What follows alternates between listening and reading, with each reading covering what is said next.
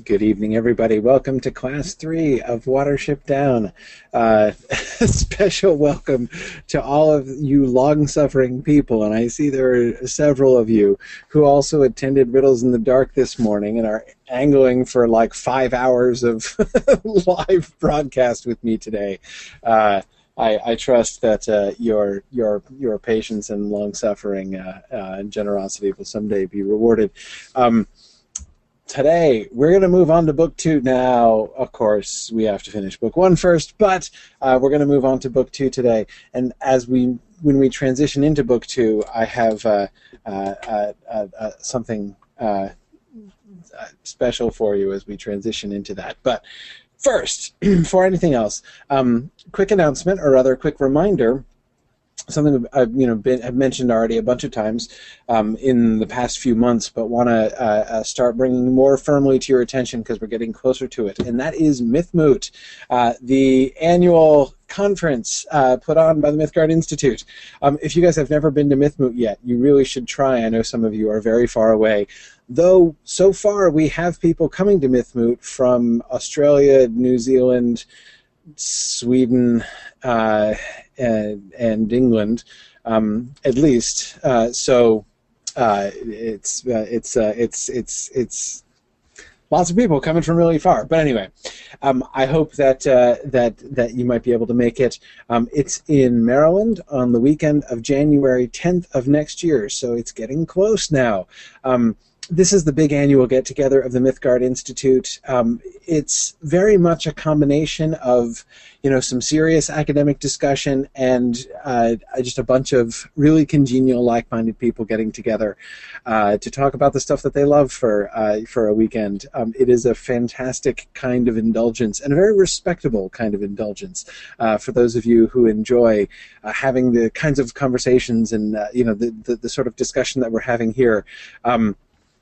But anyway, I certainly hope that many of you are able to make it. In fact, this year it's going to be really cool because several of the people who are presenting papers at the conference this year, we do paper presentations. We have an awesome panel of presenters, and several of the papers are actually papers that were inspired during our Mythgard Academy sessions, either sort of in response to direct challenges that I've made, or sort of in follow-up of questions and answers during the session, and maybe emails that have come in afterwards. So I'm really excited to see, to hear more about some of these things, some of the sort of the fruits of our discussion. I'm really interested to see what people have to say, and it's just a fun party too. We love to get together and have a really good time. The combination of fun for people who are just fans wanting to have fun with other fans, and also boring academic content is something that I really focus on when we're planning Mythmoot. So I'm really excited about it. I look forward to seeing, hopefully, as many of you there as possible. Go to mythgard.org and go to the Mythmoot page. You can find that on the quick links box on the right-hand side. So I hope to see as many of you as possible. Now, let's return to Book 1.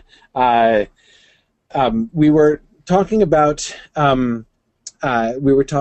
the Warren of the Snares, of course, and one of the main thing that I was really interested in is looking at the Warren of the Snares. So there were a couple different things that we were doing. First off, you'll remember, we started by looking at the way in which the Warren of the Snares is, I think, the biggest crisis that Hazel's leadership faces. It's sort of the major obstacle that needs to be overcome in order for them to sort of survive as a unit. The question of Hazel's whole sort of approach to leadership, of his whole philosophy, is really put to the test there. And, as I was emphasizing last time, very importantly, the question of, do we really believe Fiverr? Are we really willing to go out on a limb and trust Fiverr when he says we shouldn't do something, even when we don't see any external reason to suggest that there's anything to worry about?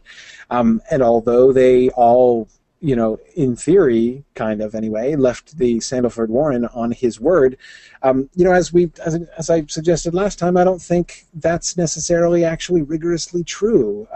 Some did. Hazel did. After Hazel, and even including Hazel, everybody else kind of had reason to go as well. This is really the first time that Fiver's predictions have strongly come up against their own apparent best interest, their own apparent desires. And those things really sort of, they overcome this crisis, which of course culminates in Bigwigs being trapped in the snare.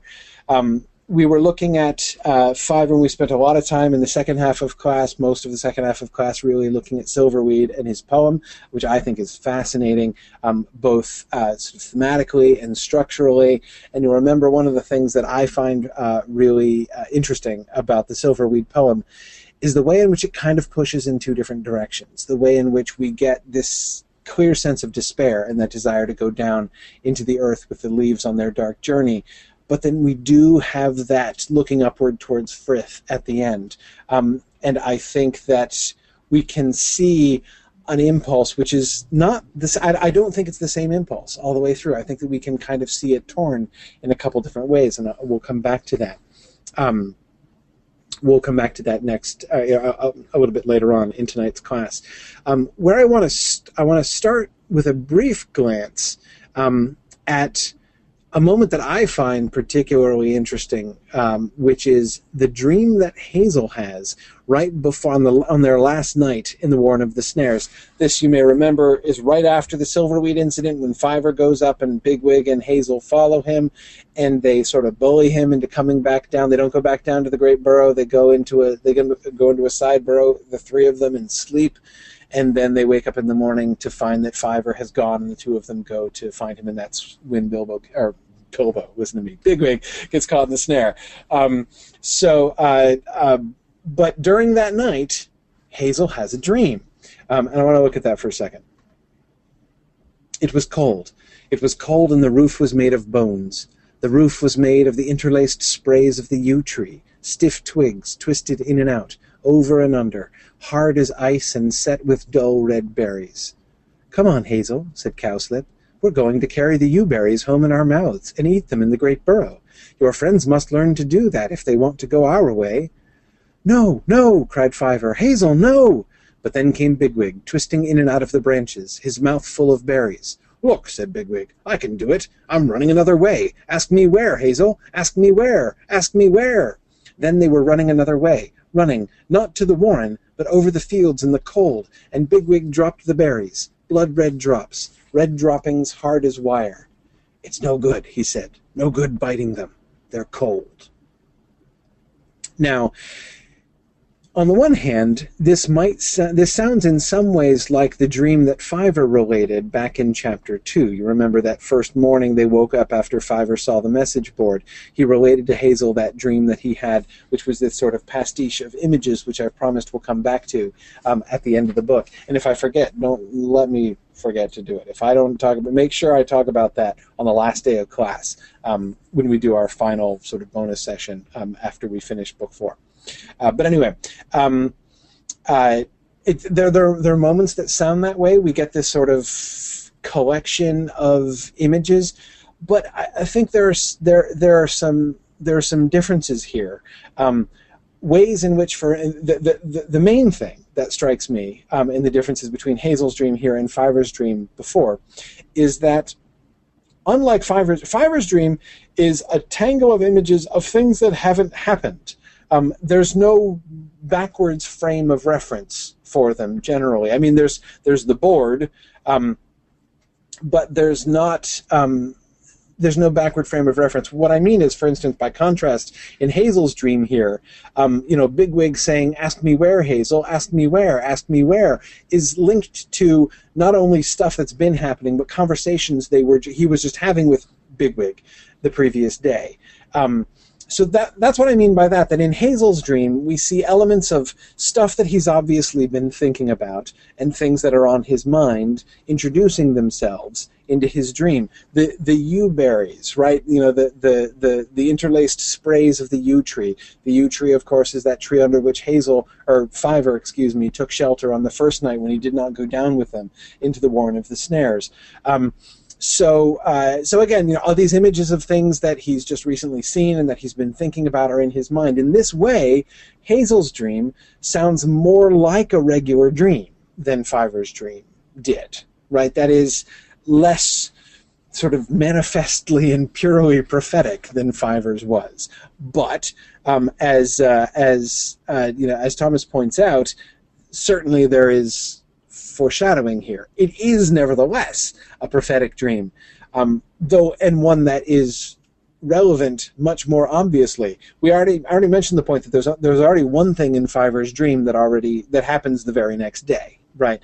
And that is when they leave the warren and they need to cross the Enborn when the dog is loose and Fiver and Pipkin get pushed out in the stream and Hazel says, "Swim, everybody swim." That's what he says in Fiver's dream the night before. So, you know, one of the things gets fulfilled right away, but it's not like, even that isn't quite as immediate as this, which we can understand when we come back and look at this dream. You know, when we reread this passage, it's less obvious when we read it for the first time. But when we reread this passage, we can see the foreshadowing, Thomas, as you say, of Bigwig's being caught in the snare, right? We see him twisting in and out of the branches, the ask me where thing, which again, after the later passages, we understand to be connected to the snaring, right? You know, in Cowslip's warren, and of course, most noticeably, those blood red drops, with the drops of Bigwig's blood that do in fact fall onto the ground and look like yew berries.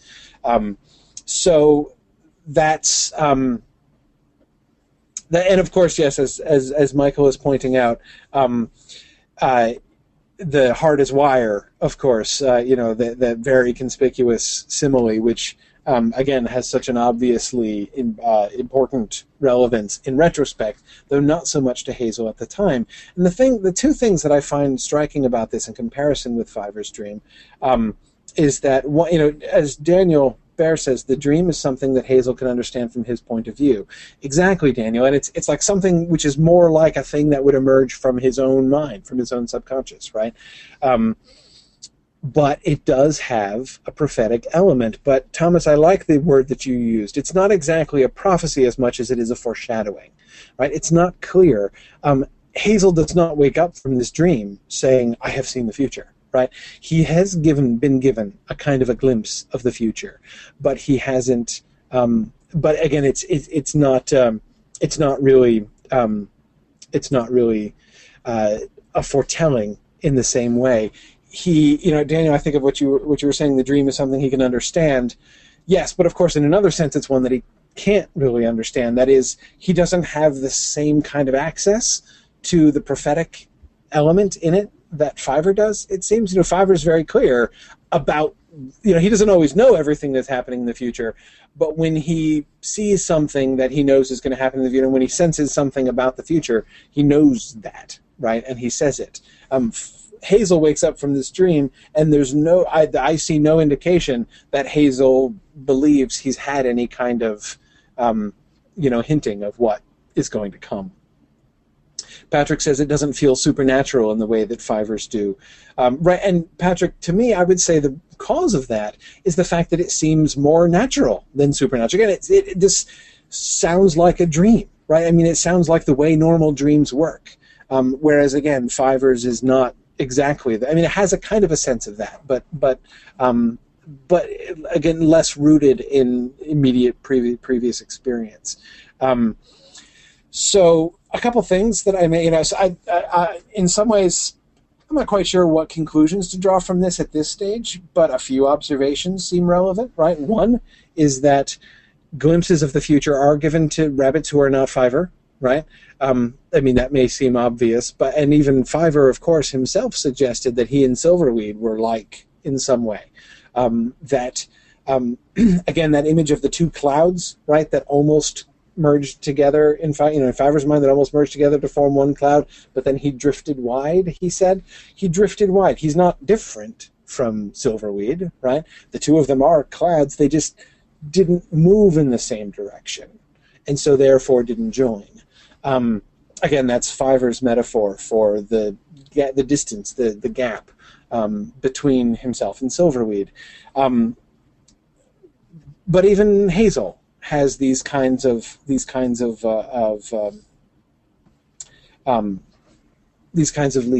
right? These kinds of promptings. And although he doesn't wake up, right? Yes, Carita says he doesn't wake up with a plan, just a creepy feeling. Exactly. He's sort of perturbed by the dream and clearly remembers it. It also seems that he might remember it later on. He doesn't say so explicitly, but when he sees big, I think talking about The Hobbit for 3 hours this morning has pre-programmed my brain like 5 times. I've caught myself saying.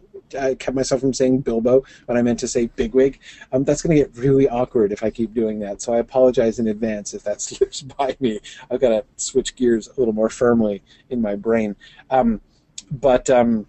Anyway, when he sees Bigwig's blood on the ground, it seems that, I think there's a sort of implication. I don't know if Hazel remembers the dream or if we as readers are being prompted to remember Hazel's dream only, but anyway, I think that sort of the relevance of it is something that our attention is drawn to. And again, I would point out that it's immediate. It's like, here is something for the crisis that is coming this morning, not a long-term vision of things, the way that Fiver is given. Anyway, so we're I think this is just it's sort of interesting to file away. One of the things that I want to be coming back to, again, we've been talking about Fiver, of course, and I want to carry on talking about Fiver's visions. But one of the reasons I wanted to flag this passage here is that, in my mind, it's not just about Fiver's visions. That is, the question isn't just one of prophecy. It's one of sort of the role of the supernatural in general in this book, and that is something that I want to more broadly look at, see how Fiver's visions fit into that, but also start to build the whole picture, because this is one of the clearest indications, again, sort of non-Silverweed category, in which we get this sense that it's not just this is not just about Fiver being some kind of a spiritual freak, but that this is sort of a general thing. So as I said, we'll come back to that more later. But Hazel and Bigwig pursuing Fiver out into the field. This is, I think, an important moment, an important turning point for Hazel. And it seems to me really important that this happens here and now, that is, prior to the crisis.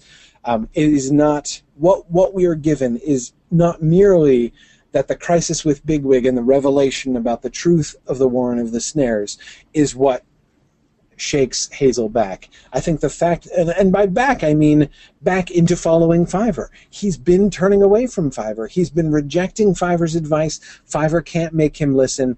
He wants so much to believe that he has led them to a good place, that he sort of takes the credit of leading them to this beautiful new Warren where they have everything they could possibly want to him. Like, this is a testimony of his excellent leadership. You've got wonderful judgment, Hazel. Remember that? And he gets kind of puffed up about it to the point where he deliberately, even though he feels uneasy about a bunch of things going on at this new Warren, he's still saying things to Fiver like, you're endangering our place in this new Warren, and Fiver just can't make him listen to his own uneasiness about it. I think it's important to see. It's important for understanding of Hazel's character that Hazel makes a turn before the truth is revealed. He doesn't just come back, he doesn't just see the light when everything is revealed. This is, Fiverr has left them in the night, right? He's left them out, he's left them in the cold. He's left the burrow cold behind him, and he and Hazel and Bigwig pursue him. And Hazel's angry, and Bigwig's angry, and they're gonna go out and confront Fiverr. And Bigwig, he goes out, and they find Fiverr, and Hazel just starts grazing next to him and doesn't do anything, and Bigwig's all confused, like, I thought we were going to browbeat him. Isn't that what we came up here for? Hazel says, I know, but I feel differently now. I'm sorry, Bigwig. I was going to ask you to help me make him come back to the Warren, but now, well, I've always found that there was something in what Fiverr had to say. For the last 2 days, I've refused to listen to him, and I still think he's out of his senses, but I haven't the heart to drive him back to the Warren. I really believe that for some reason or other, the place is frightening him out of his wits. I'll go with him a little way, and perhaps we can talk. I can't ask you to risk it, too. Anyway, the others ought to know what we're doing, and they won't unless you go and tell them. I'll be back before Frith. I hope we both shall. So, two things that I think are really important here. One is, as I said, Hazel has recognized the problem, right? He still hasn't fully turned away from it. This is not a moment of, apology and repentance on Hazel's part, right? He's not saying to Fiverr, oh, Fiverr, I'm so sorry I didn't believe you. He still thinks he's out of his senses, right? In a sense, he still doesn't believe him, but he recognizes the fact that he is refusing to listen to him, and that is potentially a problem, right? He balks at actually exerting his authority to override Fiverr. And this would be an override in a more or less permanent kind of way. That is to say, like, Fiverr, you believe it's not safe, whatever, I don't care. I'm going to, because I'm the boss, I'm going to compel you to do this thing that you are not only, that you are saying you're terrified of, and that is a terrible idea for us to do. That would be a complete shift from his earlier, his lifelong relationship with Fiverr, the whole year that they've been alive. But he doesn't do it, right? He balks from that. He doesn't take that final step. I think it would be melodramatic to say, like, the final step towards tyranny, right? You could kind of make that case, I think, but I think that would be kind of overblowing it. The important thing, I think, though, about seeing how this works, notice what it is that drives him to change his mind. It's his compassion for Fiverr. It's not his conviction, right? This is not, he does say, I've always found that there's something in what Fiverr had to say. He does say maybe it's not such a great idea to continue to refuse to listen to him. But this is not a change of heart that comes about primarily from his convictions. It's not Hazel saying, oh, I've been an idiot, I really should be listening to Fiverr, right? That's not what he's doing. He's not planning to listen to Fiverr.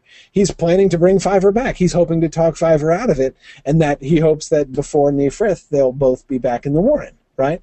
So he's not planning to obey Fiverr, to listen to heed Fiverr. But what he is experiencing is compassion. What he does is, what causes him to pause. What leads him in this moment to sort of reach back out to Fiverr instead of just trying to overrule Fiverr is his compassion for Fiverr's own personal suffering. I really believe that for some reason or other, the place is frightening him out of his wits. Yes, April says, now that I see him, I do pity him. April, you're not helping my Bilbo fixation here. Yes, exactly. I know that was Frodo, but we're talking about pity, and anyway, so I'm going to associate it.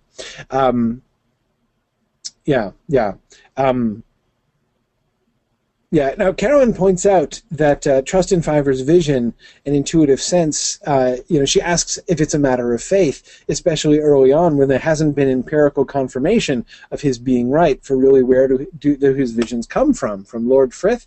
We don't really know the answer to that for certain, at least not at this point. Now, but the thing to remember, Carolyn, Hazel does have confirmation. It's true that his prophecy about the destruction of the Old Warren, or like the bad thing that's coming to the Old Warren, hasn't been confirmed yet. That's absolutely right. So again, everybody but Hazel doesn't yet really have any reason to believe that Fiver is telling the truth. But again, this is what Fiver tasks Hazel with, and it's what Hazel is feeling guilty about himself here. He does know. He's always found that there was something in what Fiver had to say. He tells the Threera, remember in chapter 3, I found him right again and again, he says. He's often predicted things like this, and I found him right again and again. So for Hazel, it is a matter of experience. He does have reason to believe. He does have reason to have faith. But it's hard to have faith even in something you have cause to believe in. If something has been confirmed for you, that's great, and you might believe in it because of your experience. But can you insist on that belief in the face of strong reasons to believe otherwise? And when Fiver is telling you that this like idyllic-looking situation is really actually dangerous. Not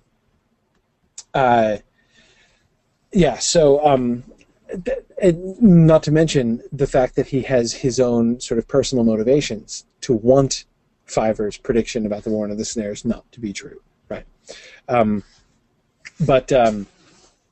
Anyway, as Patrick says, it's easy to follow on the little things, much harder when the prediction requires such a huge contradiction to the apparent surroundings. Yes, and I would add a huge deviation from his own personal desires, right? His own, what he wants to be true. He really does not want Fiver to be right about this Warren, because he wants to believe that he's led them to this awesome place. Anyway, okay, but again, the thing that I come back to here that I want to start and leave with here is Hazel's compassion. This, I think, is one of Hazel's most important traits. If there's one thing I think that really sets Hazel aside most consistently, I would say it's his compassion. He is quicker than almost anybody else to think about what other people are feeling and to put himself into the position of other people, even when those other people are not rabbits, as we're going to talk about later tonight. But he's the one who is always putting himself in the position of others, seeing the value in others that are skipped over, by the majority, and all those things. And I think that, yes, he is courageous, but even that, if you look back, Hazel has marvelous courage, but if you look back at the description of the moments in which he is described as acting courageously, he's primarily thinking of others, right? It's not just the fact that, like, Bigwig is brave because he doesn't have as much fear as everybody else. Hazel does what he does because he's thinking of other people more than he's thinking of himself. But anyway, so I think it's an important moment. Let's come to, because I do want to get to book 2. Let's come to Fiver's revelation, Fiver's recounting of the story of the Warren of the Snares, having sort of put it all together in a combination of what seems to be prophetic insight and just reason. That is, he's pieced together the story. Remember that image of him trying to grip the tree bark, right? The apple tree bark, which he couldn't quite get his teeth in. When Bigwig gets caught in the wire, he puts his teeth on it, right? And he's able to see what exactly brings all of this stuff together. So 2 passages I want to emphasize from his stream, and I love the way in which Adams puts Fiver's story of the Warren and the Snares in like one really long paragraph, right? And I think it's a really cool way that he conveys visually to the reader the way in which Fiver's story is kind of tumbling all over itself, right? It is not like Dandelion stories, sort of a carefully structured and sort of gracefully presented story. It's this sort of stream of this sort of, not frenzy, that's not the right word, but really sort of impassioned stream of thought and story from Fiver. Anyway, the rabbits became strange in many ways, different from other rabbits. They knew well enough what was happening, but even to themselves they pretended that all was well, for the food was good, they were protected, they had nothing to fear but the one fear, and that struck here and there, never enough at a time to drive them away. They forgot the ways of wild rabbits. They forgot Elahera. For what use had they for tricks and cunning, living in the enemy's warren and paying his price? They found out other marvelous arts to take the place of tricks in old stories. They danced in ceremonious greeting. They sang songs like the birds and made shapes on the walls. And though these things could help them not at all, yet they passed the time and enabled them to tell themselves that they were splendid fellows, the very flower of rabbitry, cleverer than magpies.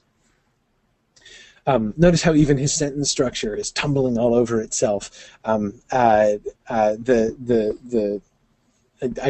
the pacing of this. I think Adams I find Adams's style to be really wonderful. It's very leisurely in places, but I think it's just gorgeous in a lot of places and really, really well done. So the rabbits in the warren of the snares became unrabbit-like. But what I would argue is that they become unrabbit-like in rabbit-like ways. They found out other marvelous arts to take the place of tricks and old stories, right? Those are, two of the cornerstones of rabbit culture, as we've seen, right? The Elahera stories have plainly demonstrated how tricks and cunning are the two, the two core, bedrock values of the rabbits, the two, the things that make rabbits truly great and heroic. But of course, they have no more use for tricks and cunning, but they're still rabbits, right? So what do? They take their ingenuity, they take their cleverness, and it gets twisted. Instead of formulating tricks in order to outwit their enemies, their trickiness is kind of like turned inwards, right?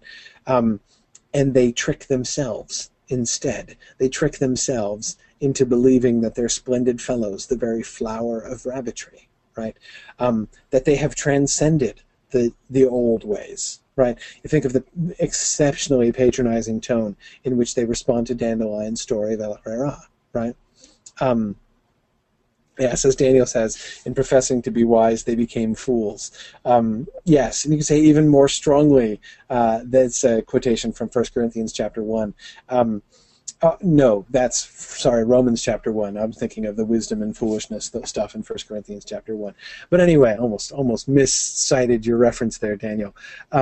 But one could say even more strongly than Paul accuses people in Romans chapter 1, that having become fools, they convinced themselves that they were wise, right? Anyway, so and what replaces it? Art and artistry, right? An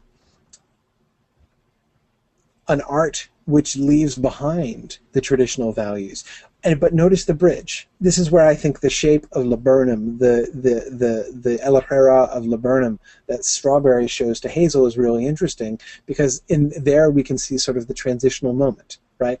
The new form that still hasn't forgotten Elahera, right? So they're not telling stories of Elahera anymore. Instead, they're doing sort of abstract Elahera visual art, right? And then they stop recalling it even there. Now, Thomas Johnson makes a great point. They haven't completely abandoned tricks and cunning, right? In that they do deceive Hazel and his followers, and it does appear to be an active. It's not merely that they're strange and they do seem to have a policy among themselves never to ask the question where, right? That's their one rule, strictest, as Fiver says. It's not just that they're putting that on in order to deceive Hazel and Fiver. They seem to not really ever talk about it among themselves. So there's a level in which you could say, oh, well, they're not really actively, but it's clear that they are actively attempting to deceive them, right? They're trying to keep it from them. Oh yeah, Philip Lord points out that Strawberry is the one who still finds the El Herrera interesting. We see him, Strawberry, already maybe sort of looking backwards a little bit, Philip, perhaps. Um, yeah, April asks, what does this say about the place of sort of culture and art in rabbit life? Stories are okay, but no more. Um, yes, yes. I guess I guess so. What does it show about their culture? What does it show about their art? Right? Because it's not that rabbits are anti-art, because they're pro-storytelling, and storytelling is an art, and not just the story. You know, you have the story itself as a narrative work, and the performance of the storyteller. Those are both very sophisticated forms of art. So it's not that they're anti-art. What are they then? Wherein lies the difference? Where, you know, when we compare Silverweed's poetry to Dandelion's prose story, when we you know, and you know, also The Shape of Laburnum sort of thrown in there. What do we see? What are the differences there? Well, one difference is, again, you think of the way in which the, you know, Hazel's rabbits connect with stories, right? And the kind of relationship they have with stories and what the stories mean to them. Not just in terms of sort of applicability, abstractly understood, but actually the, you know, sort of the imaginative relationship they have with it. We're going to look at this in a little bit later. I'll say that again. We're going to look at this a little bit later on. So we'll come back to that to some extent. But one thing that I think is one difference that I would point to is the stories establish connections. Connections among the rabbits who are listening, connections between the rabbits who are listening and rabbits who came before. Right? In listening to the stories of El Herrera and retelling the stories of El Herrera, you are participating in rabbitry, right? You are sort of reinforcing your position within the whole. The arts adopted by the rabbits in the Warren of the Snares seem to me of a fundamentally different kind, designed to distinguish themselves from the other rabbits. And Thomas, I want to come back to your point about their application of tricks and cunning in deceiving Hazel and his followers. Yes, but of course you see how, again, that's been perverted. It's been twisted, right? Yes, you're not supposed to be tricking rabbits. Right? You're not supposed to be tricking other rabbits in that way. Certainly not to their own destruction like that. You're not. They are deceiving Hazel and his friends into becoming, fodder for the man's snares. That is deeply, in what would be the Lapine version of inhumane, right? Like unlapine, I guess. But anyway, and of course, Philip, yes, they're deceiving themselves. You're right. Yeah. Yana makes a great point too. Yana says the arts in the Warrens seem to be those of idle hands, not much to do with normal rabbit life, and the result of them not having to take care of themselves as a normal Warren would. Yes, there's in that way no immediate applicability, right? You learn tricks and you learn, rabbit. You learn how to be a good rabbit, right, from the stories of El Herrera. What do you learn from the shapes, right? Anyway, good. Carolyn was just saying exactly that same thing, that stories are teaching rabbits how to be true rabbits. Yes, good. And as Kate Neville adds, a statue can't help you survive. No, not in that way. Now, I hope nobody thinks that I'm trying to diss the visual arts in saying these things. But I think that the context that we're given for these things are clearly. I mean, I think this is clearly relevant within the context of this story. As Sharon Powell says, the classic rabbit stories inspire the listeners and give them the courage to fight for their survival. Absolutely. Absolutely. Um, now, one last point here from Fiver's long speech.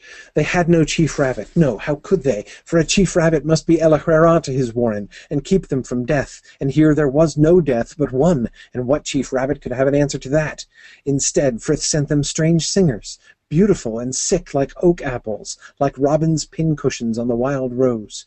And since they could not bear the truth, these singers, who might in some other places have been wise, were squeezed under the terrible weight of the warren's secret, until they gulped out fine folly about dignity and acquiescence, and anything else that could make believe that the rabbit loved the shining wire.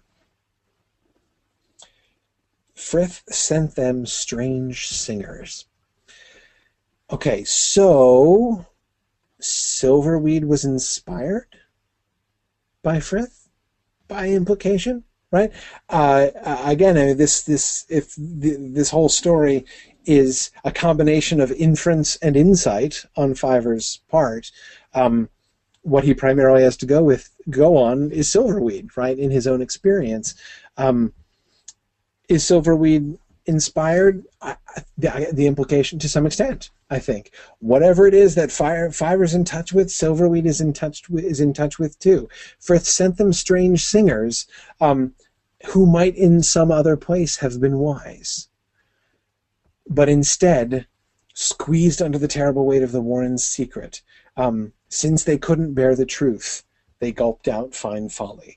Right? Their own utterances were twisted. As Arthur Harrow says, they love the shining wire rather than Frith, which sounds almost like death worship. Arthur says it makes the rabbits sound like Numenorians, kind of, though they're not seeking to avoid death in that way, but nor are they commemorating the dead. They're doing sort of the opposite of that, but certainly they're fixated on it. But again, here is where I want to go back to Silverweed's song for a second, and that what I was pointing at earlier on in the class about the two different directions I think we can see that song going. I tend to read that as a kind of a confirmation or a manifestation of what Fiver's describing here. The reason that there are those two impulses in Silverweed's song, the up to Frith and going into the heart of the light and following the leaves down into darkness, is they're both there in the song. And I think here we can see sort of the inspiration and the perversion. That makes it sound really simple. I don't mean to say something as sort of cut and dried as, stanzas 1 through 3 are twisted, whereas stanza 4 is inspired. I don't mean that at all. Because indeed you can see in the entire song, the entire, I was about to call it a story, sort of, but anyway, the entire poem of Silverweed is engaged with the idea of escape, right? Let me go with you, wind. Let me go with you. I will go with you, stream. This desire this desire of the speaker of the song, it's hard to even identify that with Silverweed himself, to leave their situation, to escape, not to be a rabbit anymore, to transform what being a rabbit means, to become something that he is not, in order to escape what is, but the situation that they're in, but in a sense which also leads to despair and death. I mean, again, you see how those ideas are all tangled together in that song. Anyway, so I think it's I was thinking when we were talking about the poem last time, I was thinking about this sort of little piece of kind of prophetic poetic criticism that Fiver's doing here to describe what their strange singers are: beautiful and sick like oak apples. It's a marvelous description. Last note on book one before we leave it. Strawberry joining them. Notice how this happens. And again, I think that it's fascinating that this is the note on which we leave The Warren of the Snares, and we leave Book 1. Take me with you. There was no reply, and he repeated, take me with you. We don't care for creatures who deceive us, said Silver. Better go back to Nildrohain. No doubt she's less particular. Ooh, insult his wife, too. Strawberry gave a kind of choking squeal, as though he'd been wounded. He looked from Silver to Hazel, then to Fiver. At last, in a pitiful whisper, he said, the wires. Silver was about to answer, but Hazel spoke first. You can come with us, he said. Don't say any more. Poor fellow. A few minutes later, the rabbits had crossed the cart track and vanished into the copse beyond. A magpie, seeing some light-colored object conspicuous on the empty slope, flew closer to look, but all that lay there was a splintered peg and a twisted length of wire. First, of course, we see again Hazel's compassion, right? Notice how Hazel's pity for Strawberry cuts across the resentfulness that they all feel towards Strawberry and his companions. Right? I mean, Strawberry was the one who was personally involved in deceiving Hazel, right? And yet Hazel's compassion for Strawberry's suffering and his bereavement with the death of Nildrohain just absolutely and unquestioningly trumps that in his mind. That moment when Strawberry utters the dreadful word, right? When he speaks the unspeakable, when he breaks the taboo of his Warren, which really seems to be the moment when he is separating himself from that culture of which he has been a part, right? And mentions the wires, answers the question that they haven't asked, right? They don't even have to ask him where, but he's answering a where question. Where is Nildrohain, right? They've not asked it, but he's answering it, the wires. And by the way, this is something that didn't occur to me until like the last couple times I read the book. But you remember when Bigwig, the day before, when Bigwig and Hazel are out together and they see the place where there are these, scratches and furrows in the ground and, dead leaves thrown everywhere. And it looks like, they're asking if they're, the cowslips, rabbits go out and dance in the moonlight, right? That was Nildrohain, presumably. What they're seeing, because it's very fresh, they said. It's the ground had just been disturbed, and that presumably was the site where Nildrohain had died that day.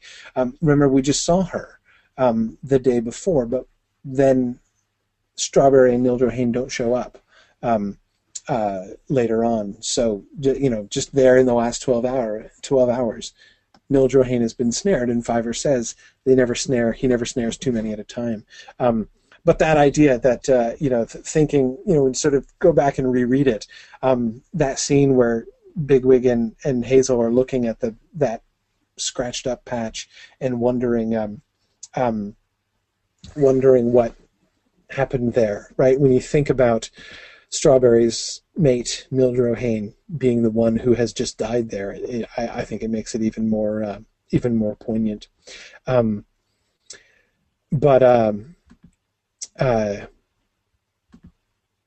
Anyway, notice how, basically what's happening with Strawberry here is Strawberry is sort of rejoining rabbit kind, right? Remember his sort of headlong run of escape, that take me with you, right? Think about the way that almost echoes Silverweed's song, right? Take me with you, wind. Take me with you, stream. Take me with you, rabbits. I shall be rabbit of the rabbits, right? Strawberry's not going to go down with the leaves. He's not even going to go up into the sun. He's going to go with other rabbits. And I think that's the fact that that's Strawberry's decision, I think, seems to be really clear. But again, it's endorsed and it's embraced by Hazel's pity and by his compassion. It's a crucial statement of Hazel's principles, right? That he's going to accept and forgive Strawberry.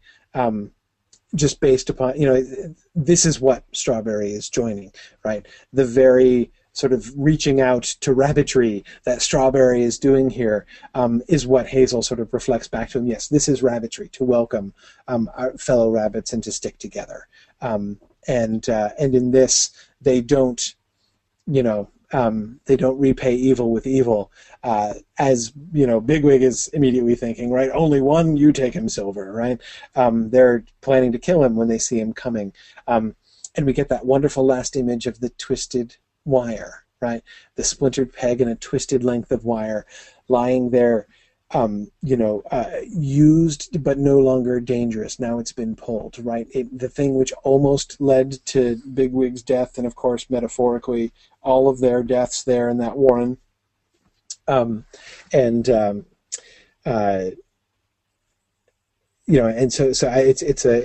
it's a marvelous little sort of symbol there at the end of book one. Okay, I said as we transition into book two, I have a sort of a special treat. I hope you'll find it a special treat. I have pictures. I was in the summer of 2012, my family and I went to England for a couple of weeks, and while I was there, I prevailed upon my long-suffering wife and children to take a side trip and go with me to find Watership Down, because I'd always wanted to see it for myself. I knew it was a real place, and I knew that all the things that are described in the book are real.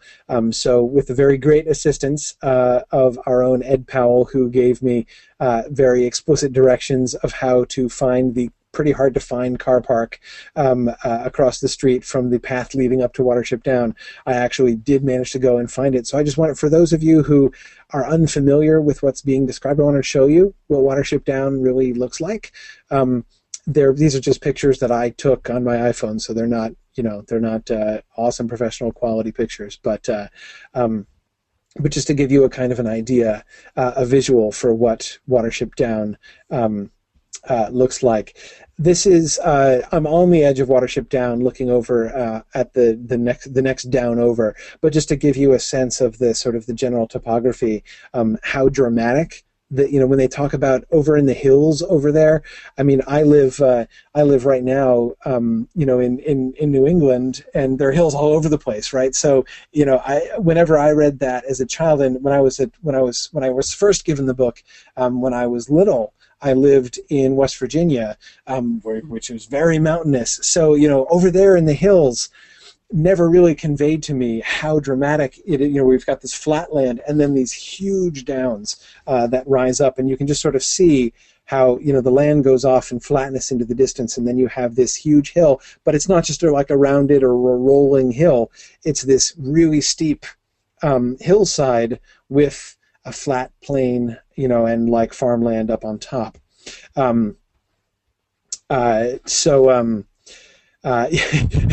Brian says, I always found it funny how a down is a hill.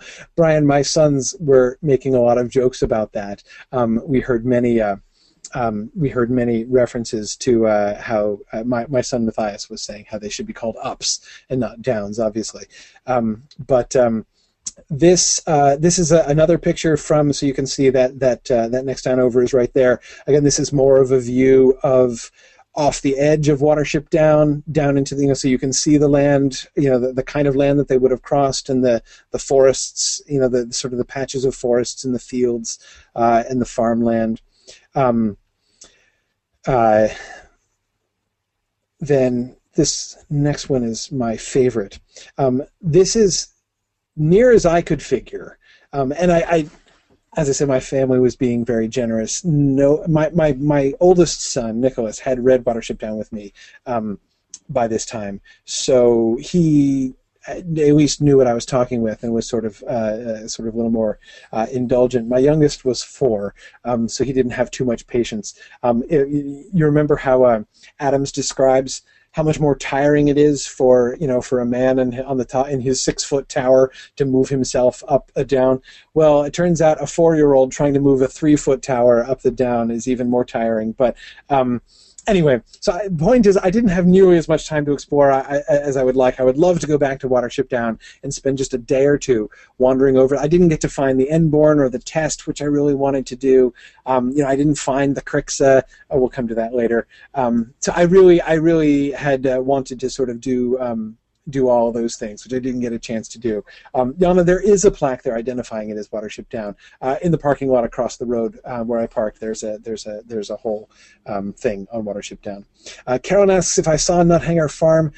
I think I saw it in the direction of it, but I'm not 100% sure. Again, I was kind of rushed, and I'm not 100% sure that I was always sort of looking in the right direction. But there are a few things that I can show you in pictures that are really clear, and this is one of them. This is when I got most excited, because we got up to the edge of the down up here, and I looked down and I'm like, oh, it's the iron tree! Look, it's the iron tree! This is the pylon line that they crossed under. So that final description there in the first chapter of book 2. When they remember there's that wide open space they had to cross. This is the area that Holly and Bluebell were crossing, right? When Holly was sort of in extremis there. This is the pylon line that was humming up above them that Fiver said wouldn't be any harm and would and which they could pass under without any danger. It's really I'm standing on the edge of the down. It's not a cliff. I mean, I could carefully have walked down the down, though it's pretty precipitous in places. But here when you read those descriptions with dandelions standing up on the anthill and saying, you can see the whole world, right? I mean, it's this is how striking it is. You can see how high you are up on the edge of the down above the top of that very high pylon there. So anyway, as I said, when I saw the power lines, that's when I started to get really excited. This is, I don't know that this is the beach hangar, but this is an example of, it's right on the edge of Watership Down, looking out over sort of the kind of clump of forest that is up there, sort of thick woodland. Which, again, so if this isn't the beach hangar, I'm convinced a clump of trees quite like it. It also seemed to me a good candidate for at least the kind of place where the rabbits ended up building their warren on Watership Down, because it is right next to the gallop. This is the gallop that the mice found and told them about, where the horse gallop where the grass was cut shorter. I walked along this gallop for like a mile before I realized where I was walking, and I'm like, wait, this is the gallop where the good grass is. That's my son Nicholas, by the way, who had the patience and fortitude and indulgence of his father to come along with me all the way up, though we soon left my wife and the 4-year-old behind. I'm not sure that these fences were there when Hazel and Fiver were there, but anyway, this gallop runs all the way along the top. As you can see, they're not just rounded hills. It's an extended flatland up on the top, and that's where this horse gallop is. This is the soil. This is another thing I was really excited to see. I was like, whoa, that's chalk. Actual just chunks of white chalk sitting there loose in the soil. You remember in the description it said that there was this hard white substance, and he referred to the chalk. I remember as a child reading those descriptions and just kind of getting the impression that the soil was just kind of chalky in some way, that it was sort of, but no actual chunk, like large chalk deposits here in the soil. So again, you can see how when they're sort of focusing on how the rabbits are talking about how different and strange the soil is up there. That was something I found really striking when I was there. And this is our last picture. This is our intrepid 4-year-old at the beginning of the journey, which is about as far as he got. This is moving up towards up the gentle slope of the side of the down. We didn't walk up the face of it, mostly because of the fences. If not for the fences, I certainly would have. But I felt a little bit guilty, especially since I had my 9-year-old with me, and I thought that I probably shouldn't primarily lead him to trespass on other people's properties and climb over fences and go through gates that were obviously closed for a reason. But anyway, so we didn't do any strenuous climbing. Gerald asks if I saw any rabbits. No, and I looked. Needless to say, I was on the lookout for rabbits, but I didn't see any. But we will. I do hope to go back someday, and if I do, I promise I will take even more pictures the next time I go. Anyway, yeah, so this is my younger son Matthias, and Mrs. the Tolkien professor climbing up Watership Down in front of me here. So anyway, that's my little brief pictorial of Watership Down and what Watership Down looks like, just so that you can have some associations with it. As you're reading these descriptions, and it was a lot of fun for me actually to see it. But thinking of this view going up Watership Down, of course, this is not going up, as I said, the precipitous side, but looking at the clouds rolling over, this seemed like a good place to end the pictorial and segue back into the text. I want to go back here in the description of Watership Down and sort of looking at this to thinking about the secondary world that Adams is creating here, the fantasy world that he's creating. I talked about this back in the first class, and again, and I just want to keep kind of coming back to this. Remember, those of you who did the Dune class with me will remember that there were a bunch of times when I brought in passages, not because I thought they were crucially important in the story as a whole, but because I felt that they illustrated some of the things that I find to be really cool and really compelling about Dune as a book. I was trying to sort of point to what it is I like about Dune, what I find so fascinating about Dune, what I think Herbert does really well. And I wanted to do the same thing about this book as well, because the thing that I feel that this book succeeds in as well as any other book I've read is bringing us into that secondary world. But it does it so remarkably because it makes our primary world into a secondary world. The way that Adams succeeds, not in simply anthropomorphizing rabbits, but really bringing us into a rabbit view of the world. The way that he brings us to see things that we would normally take for granted in a fundamentally different way, I think is extremely compelling and enormously successful in this story. So here's Hazel going up the side of Watership Down for the first time. As Hazel still went up, the south wind began to blow, and the June sunset reddened the sky to the zenith. Hazel, like nearly all wild animals, was unaccustomed to look up at the sky. What he thought of as the sky was the horizon, usually broken by trees and hedges. Now, with his head pointing upward, he found himself gazing at the ridge, as over the skyline came the silent, moving, red-tinged cumuli. Their movement was disturbing, unlike that of trees or grass or rabbits. These great masses moved steadily, noiselessly, and always in the same direction. They were not of this world. I love that description. It's a kind of thing that I would totally never have thought of on my own, right? When I'm imagining this world, through Hazel's eyes. But as soon as he brings it out, it's not only that it enables me to picture this scene really clearly. A mere description would have done that. His description of the silent, moving, red-tinged cumuli would have been enough for me. But instead, the way in which he opens up the whole worldview of the rabbit, recognize the rabbit who is always alert, who is always looking around, who's always looking for anything out of the ordinary, right? And they're so used to scrutinizing the surroundings that they are extremely perceptive to any change in movement. There's some movement that they dismiss, right? The movement of the grass in the breeze, the rustling of the leaves in the wind. All these things are normal movements, normal motions, part of the way the world works, part of the regular rhythm of the world, the disruption of which they'll notice, right? Because it could mean, one of the Elil approaching. The idea that the clouds, that what's disturbing about the clouds is their motion, right? That here we have something which will set off his alarms, right? Because in seeing the clouds move, that's not how things normally move, right? So he's going to look up at the clouds and be like, what's that, right? Something out of the ordinary. Is that dangerous? But instead of being dangerous, it's just alien, right? It's because not only do they move differently, and is he not used to seeing that motion, but it moves unnaturally, right? The great masses move steadily, noiselessly, and always in the same direction.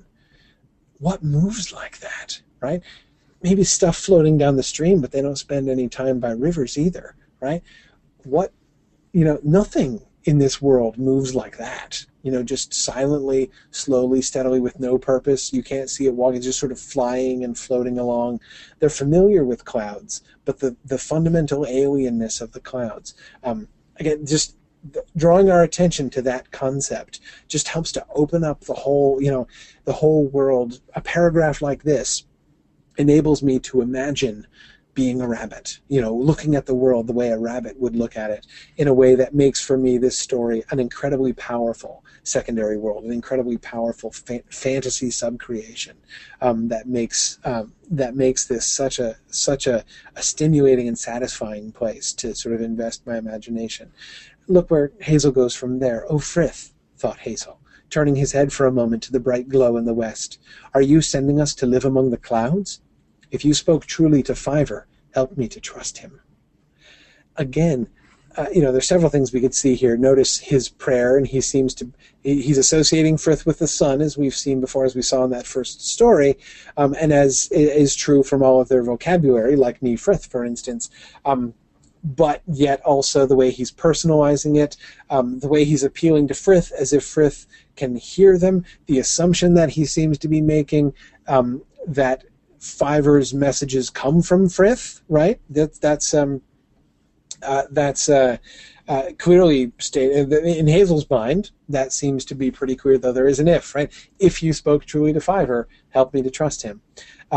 That appeal to help me to trust him if you spoke truly to him. He doesn't ask for confirmation, right? If you spoke truly to Fiver, send me a sign now that I can know it, right? That's not his prayer, right? His prayer is, if you spoke truly to Fiver, help me trust him. But all of those things, which are interesting enough in themselves aside, I love that second paragraph also for the same reason I love the first, the way in which it helps us to invest ourselves in the imagination of rabbits. Are you sending us to live among the clouds?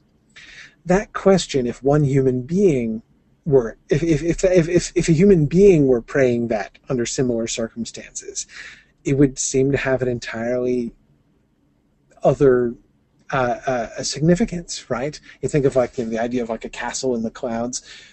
Are you sending us to live among the clouds is not a good, that's a scary thing, right? Are you sending us out of this world? Is this place that we're going so fundamentally alien that rabbits can't even really live there? Is this are we going to a world that will support rabbits? Are we leaving rabbitry behind like Cowslip and his people were? It is in that sense into the unknown that he sees them going as they're going up the hill and staring straight up into the sky.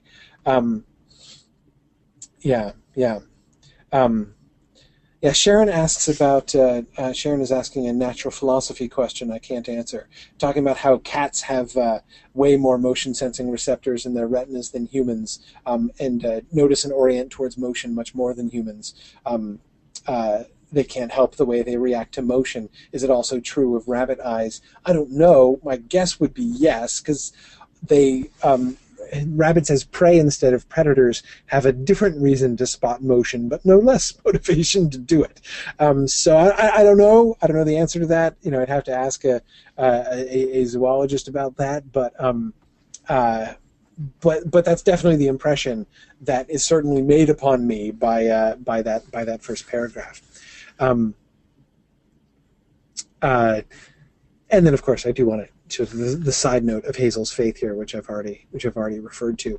Here's another example. Another example of common things, that is, common things in our human experience, made marvelous, made remarkable by seeing them through rabbit eyes. And here, of course, I'm thinking of the bulldozer that destroyed the old warren. Before that happened, that is, before they left, said Holly, a great hoodoo came into the field from the lane. It wasn't the one the men came in. It was very noisy, and it was yellow as Charlock, and in front there was a great silver shining thing that it held in its huge front paws. I don't know how to describe it to you. It looked like inlay, that is, like the moon, but it was broad and not so bright. And this thing, how can I tell you? It tore the field to bits. It destroyed the field. He stopped again. "Captain," said Silver, "we all know you've seen things bad beyond telling, but surely that's not quite what you mean?" "Upon my life," said Holly, trembling, "it buried itself in the ground and pushed great masses of earth in front of it until the field was destroyed. The whole place became like a cattle wade in winter, and you could no longer tell where any part of the field had been, between the wood and the brook. Earth and roots and grass and bushes it pushed before it, and other things as well from underground. Rabbit corpses, undoubtedly.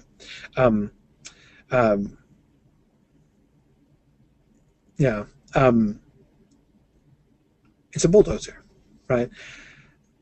Notice, I mean, Adam does such a wonderful job of describing this from the outside, right? How would this look to someone to whom this thing is completely incomprehensible, and its actions are completely incomprehensible, so much so that it's this point, more than any of the others, that the other rabbits are skeptical of, right? I mean, if you could call Silver's remark skeptical, I'm not sure that's quite the right word, but they seem more unwilling to, or not unwilling, unable to understand what it is that he's describing there. But of course, to me, the other thing is about this is that it's not just the fact that we are being invited to look at a bulldozer the way that a rabbit might look at a bulldozer, and describe it the way that he might describe it. I always loved as a kid that the idea of the blade of the bulldozer being some great silver shining thing that the hoodoo held in its huge front paws.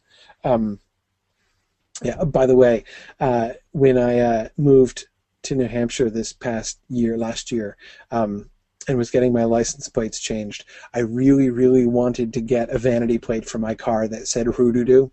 I think that's just like the coolest vanity plate in the world. So I was totally going to get a hoodoo license plate. But sadly, somebody else in my state has already thought of it, and I couldn't think of a good way to shorten it because you need all those U's. And I was unwilling to. I couldn't get myself to drop the initial H either, because it just too fundamentally changes the word. So I haven't come up with a way yet that I could get my hoodoo license plate that I always wanted. Sorry, a little personal side note there. And it's exactly 7 characters, which is what I could get in New Hampshire theoretically. Anyway, my point is, it's not just that we see the bulldozer and its actions from the rabbit point of view in a physical sense, right? We also see the bulldozer and its actions from the rabbit point of view in a moral sense as well, right? We have a moment of moral recovery as well as imaginative recovery, seeing this with new eyes. Seeing not recovering wonder, but in this case recovering horror. All that's happening is a bulldozer is clearing land that they're about to build on, right? I mean, this is a totally totally mundane chore, right? This is, I grew up, my dad works in construction. My dad drives a bulldozer, and I saw him drive a bulldozer many times. And you're in the construction business, clearing the land, and even if, there's, there are animals who are living there, you got to get rid of them, and it's a totally natural thing, right? You don't even think about it. Seeing this, the idea that a new housing development, going into into the Sambleford area there, is like the fall of Troy, prophesied by Cassandra. It's the great catastrophe, this unimaginable catastrophe to those rabbits. Again, it really contextualizes things, I think, in a really compelling way. Interesting. Carita says, the first time I read this, I didn't really realize what the thing was. I was so fully rabbit by this part of the book that all I saw was the monster. Yeah, exactly. so fully rabbit. I think that's a really great way to talk about it. Two more, and then we'll move on. One, of course, is, again, hearing Kehar's talk, right? And Bigwig relating what Kehar is describing. We talk a lot, people talk a lot, in the modern world about how modern technology has made the world smaller, right? Between air travel and information technology, the world has been made smaller, right? Well, reading Watership Down makes the world bigger again, in, I think, a really useful way. He said Bigwig, looking very straight at Holly, he says that a long way from here, the Earth stops, and there isn't any more. Well, obviously it stops somewhere. What is there beyond? Water. A river, you mean? No, said Bigwig, not a river. He says there's a vast place of water going on and on. You can't see to the other side. There isn't another side. At least, there is, because he's been there. Oh, I don't know. I must admit I can't altogether understand it. Was it telling you that it's been outside the world and come back again? That must be untrue. I don't know, said Bigwig, but I'm sure he's not lying. This water apparently moves all the time and keeps breaking against the earth, and when he can't hear it, he misses it. That's his name, Kehar. It's the noise the water makes. The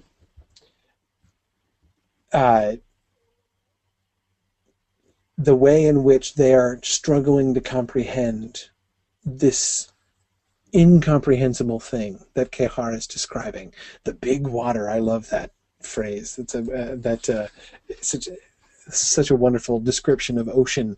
That sort of the alienness of the entire thing. Again, we're sort of imaginatively recapture the perspective of people who have never seen the shore, who can't even imagine such a thing as an ocean, where it looks like the world ends and there's nothing but water. And Kehar has clearly tried to explain how vast the ocean is, but yet he's crossed it, or at least he's been to France. I don't know.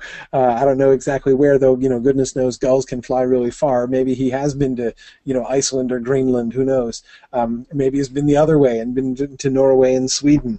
But anyway, of course, these rabbits live in England. They're on an island, but they've never even heard of the ocean, right? And they can't even really conceive of it.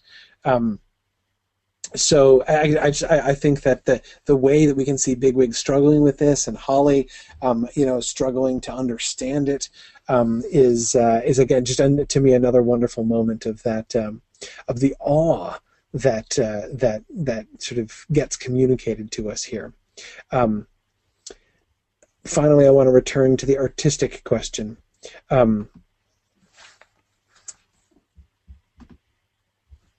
Rabbits, says Mr. Lockley, are like human beings in many ways. This is the first paragraph of the chapter right after Holly's story about what happened to the Sandalford Warren. One of these is certainly their staunch ability to withstand disaster and to let the stream of their life carry them along past reaches of terror and loss. They have a certain quality which it would not be accurate to describe as callousness or indifference. It is rather a blessedly circumscribed imagination and an intuitive feeling that life is now. A foraging wild creature, intent above all upon survival, is as strong as the grass.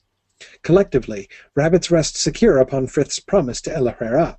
Hardly a full day had elapsed since Holly had come crawling in delirium to the foot of Watership Down, yet already he was near recovery, while the more light-hearted Bluebell seemed even less the worse for the dreadful catastrophe that he had survived. Hazel and his companions had suffered extremes of grief and horror during the telling of Holly's tale. Pipkin had cried and trembled piteously at the death of Scabious, and Acorn and Speedwell had been seized with convulsive choking as Bluebell told of the poisonous gas that murdered underground. Yet, as with primitive humans, the very strength and vividness of their sympathy brought with it a true release. Their feelings were not false or assumed. While the story was being told, they heard it without any of the reserve or detachment that the kindest of civilized humans retains when he reads his newspaper. To themselves, they seemed to struggle in the poisoned runs and to blaze with rage for poor Pimpernel in the ditch. This was their way of honoring the dead. The story over, The demands of their own hard, rough lives began to reassert themselves in their hearts, in their nerves, their blood and appetites. Would that the dead were not dead, but there is grass that must be eaten, pellets that must be chewed, hraka that must be passed, holes that must be dug, sleep that must be slept. Odysseus brings not one man to shore with him, yet he sleeps sound beside Calypso, and when he wakes, thinks only of Penelope. I won't get too far into the Odyssey reference there at the end, other than just to say, I think it's kind of wonderful that we get that kind of a mythic connection at the end. Notice how he has associated rabbits with what he calls primitive humans, and he is clearly trying to delineate a way in which their psychology, their awareness, their imagination is different from ours, right? That we can't just, it's not just that we can't think in human terms physically, right? That we have to look at the world the way that they look at it. We have to think about it the way they think about it. We have to prioritize things the way they prioritize them. But also he tries in moments like this to explain the difference, not just in the experience, not just in the priorities, but in the faculties of the rabbits, the mental faculties of the rabbits, not because they're dumb, but because their lives are different from ours, and what he describes as their blessedly circumscribed imagination. But I love the fact that at the end he connects them not with, he sort of, the final metaphor that he offers, the final sort of parallel that he offers us is not down but up. That is, it's not to a low thing that he compares them, but to a high thing, to a great epic hero. Anyway, they do experience, as Karita points out, they do experience the tale in a similar way. Even it's described in much stronger terms here than, but also with the stories of El Herrera. They're sort of sympathizing with it. They're sort of experiencing it, as Karita says, the deep empathy that they experience, and that they react with grief instead of being aloof when they listen. It clearly is part of the communal experience. And notice the way that Adams contextualize it is as a form of grief, almost as a kind of ceremony, right? That they are honoring the dead by this, by sort of sharing the fear and the horror and the suffering of that moment with them vicariously through the story. And again, it shows you the function of stories, right? This is the first time, well, I guess you could count the story of the Warren of the Snares that Fiver tells at a very rapid pace at the end of book one.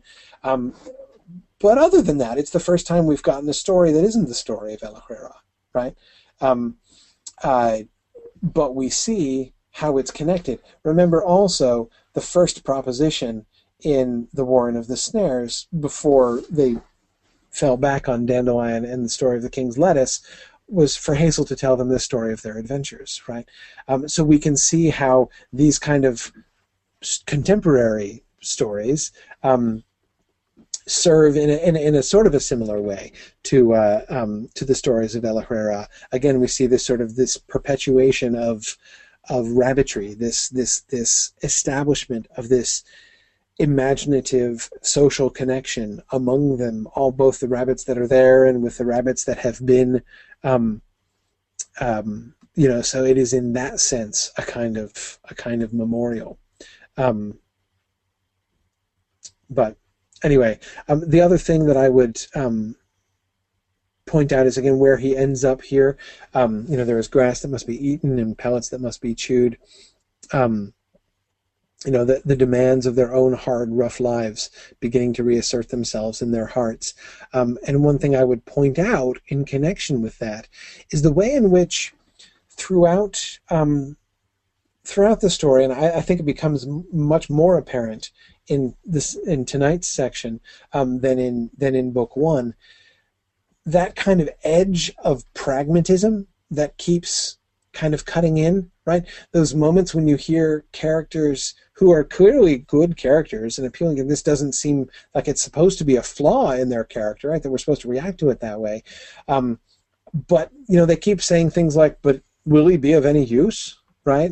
Or like, but what is he good for? You know, you remember the kinds of passages that I'm talking about? We're going to look at some of them in a little, in a couple minutes here. But that kind of thinking, that at the end of the day, they're practical, right? And they're thinking about practical things. They're thinking about the now and the needs of the now, and to what extent their needs and the needs of their Warren are going to be served by any other thing. They don't have any kind of, I think about some of the things that you guys were saying about the art of the Warren of the Snares too. There was a sense in which that was art for art's sake, right? Art to distract them, not something that was designed to be of any use to them now. Stories of El Herrera are useful in several ways.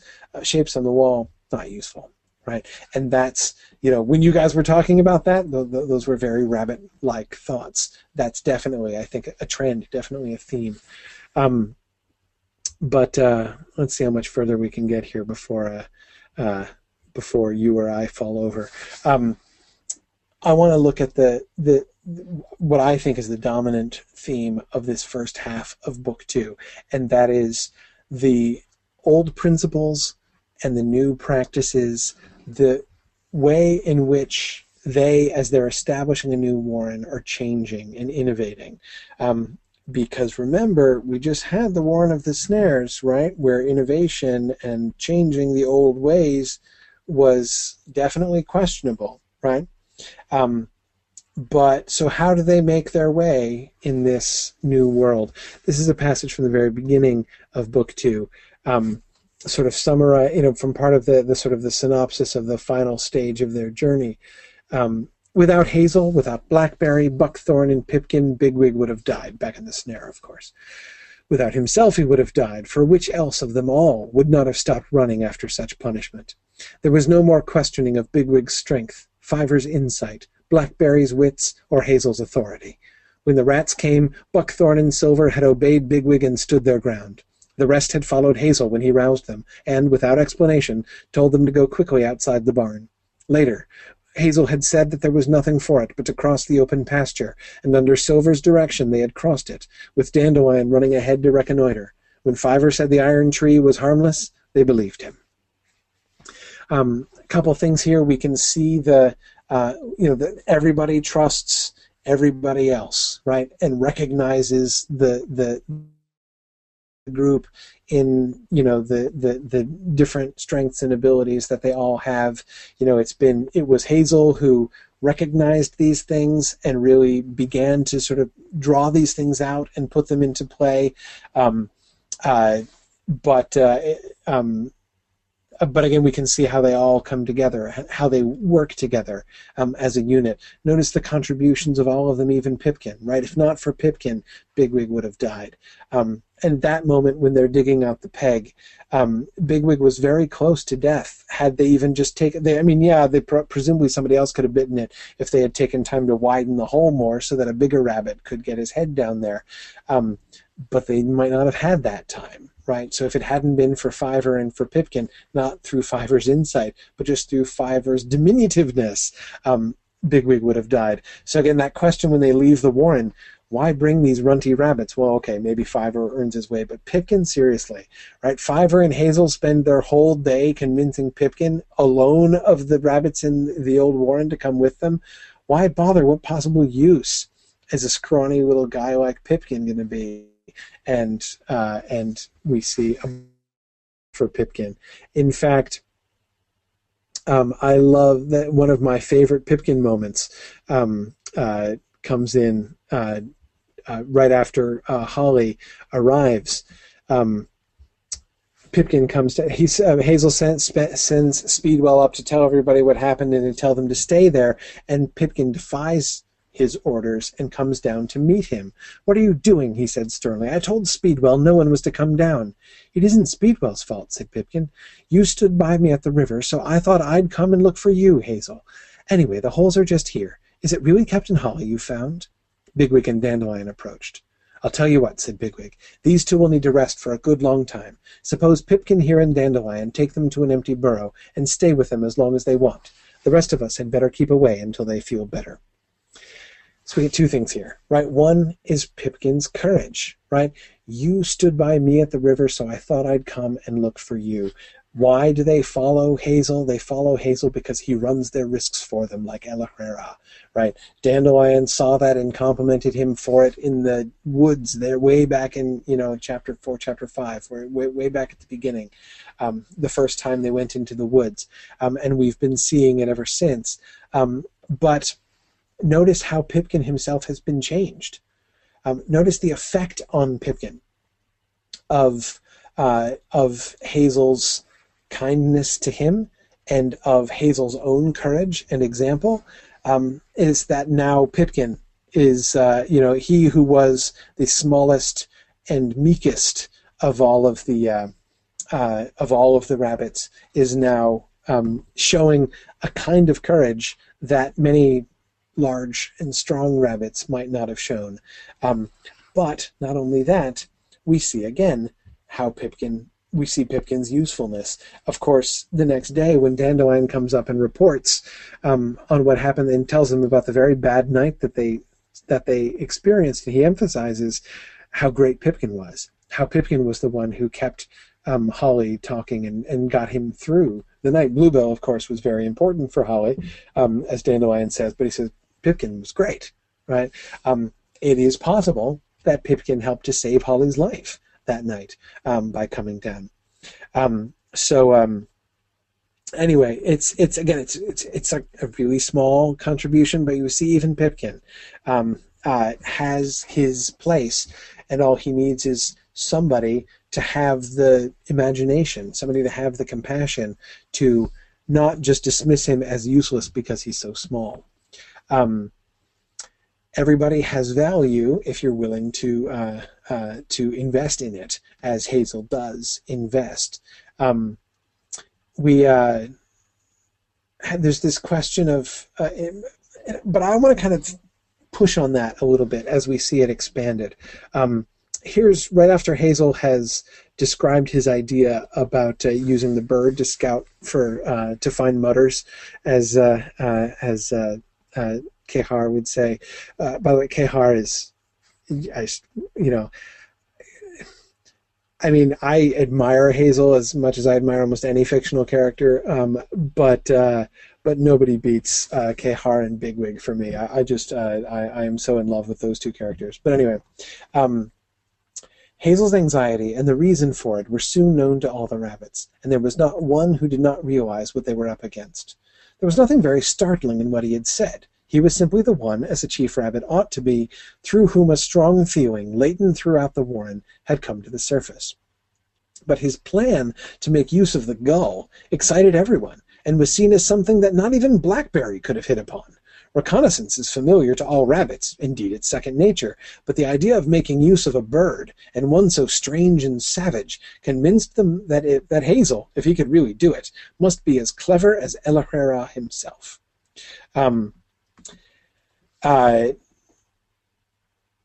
Okay, so I think there's a gap here between perception and reality. Notice the rest of the rabbits are all thinking, wow, that is a genius idea. Hazel must be even smarter than Blackberry. He must be as clever as El Herrera himself.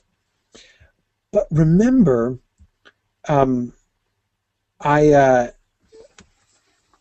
that's not true. We know that's not true.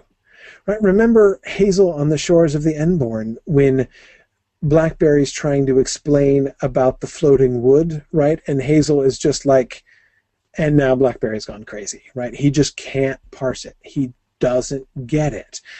Fiver gets it way before Hazel does. Even Bigwig seems to get, it's not obvious that Hazel gets it even before Bigwig gets it, right? So Hazel is not actually cleverer than Blackberry. And he's certainly not as clever as El Herrera. But that's not to say that I think that their praise is misplaced here. But rather I think what they're characterizing as cleverness is not exactly cleverness. Here's what I would say sort of in general about this. there are, in fact, some very exceptional rabbits in this new warren, right? Blackberry is really smart, way smarter than the average rabbit. He would be a really smart rabbit. He would be way above the norm in any warren that he went to. That's pretty clear. Bigwig is really big and really strong, much stronger. Again, he too would be exceptional in any warren that he goes to, as we'll see later on. Fiver, also extraordinary, right? So there are some of these characters who clearly are like, the all-star team of rabbitry to some extent.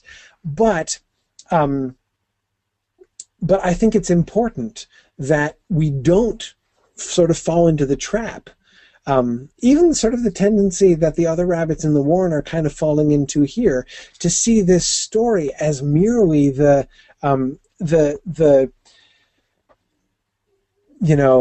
exceptional story of this like all-star group of rabbits who were like the most amazing legendary group of rabbits ever. Again, there's like a bit of that, an element of that, but that's not this story. That's not what this story is. Hazel, and to me, Hazel is the primary example. Hazel is not cleverer, is not as clever as El Herrera. He's not even as clever as Blackberry. What is he then? What does he have? He has moral courage, right? He has compassion and the desire to include others, the perception that enables him to value other people. Remember that initial conviction that he had? We looked at this way back in the first class. That was 2 weeks ago, but it feels like a longer ago than that. Remember that conviction that, if they do get away from the warren, he's not going to let rabbits like Bigwig run everything, or else why go, right? Remember that passage? And at the time, it sounded like, it sounded like mere grumbling, right?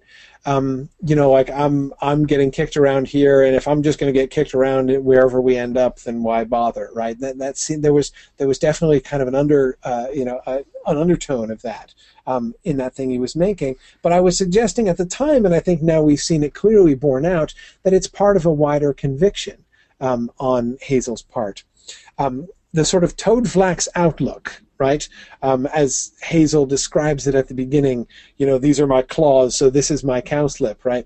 That idea that the only thing that is of value in a rabbit is their weight, right? Their physical power. Who is able to beat whom in a fight is all that really matters. And that's the only, sort of dimension in which rabbits are to be sort of set aside as worthy.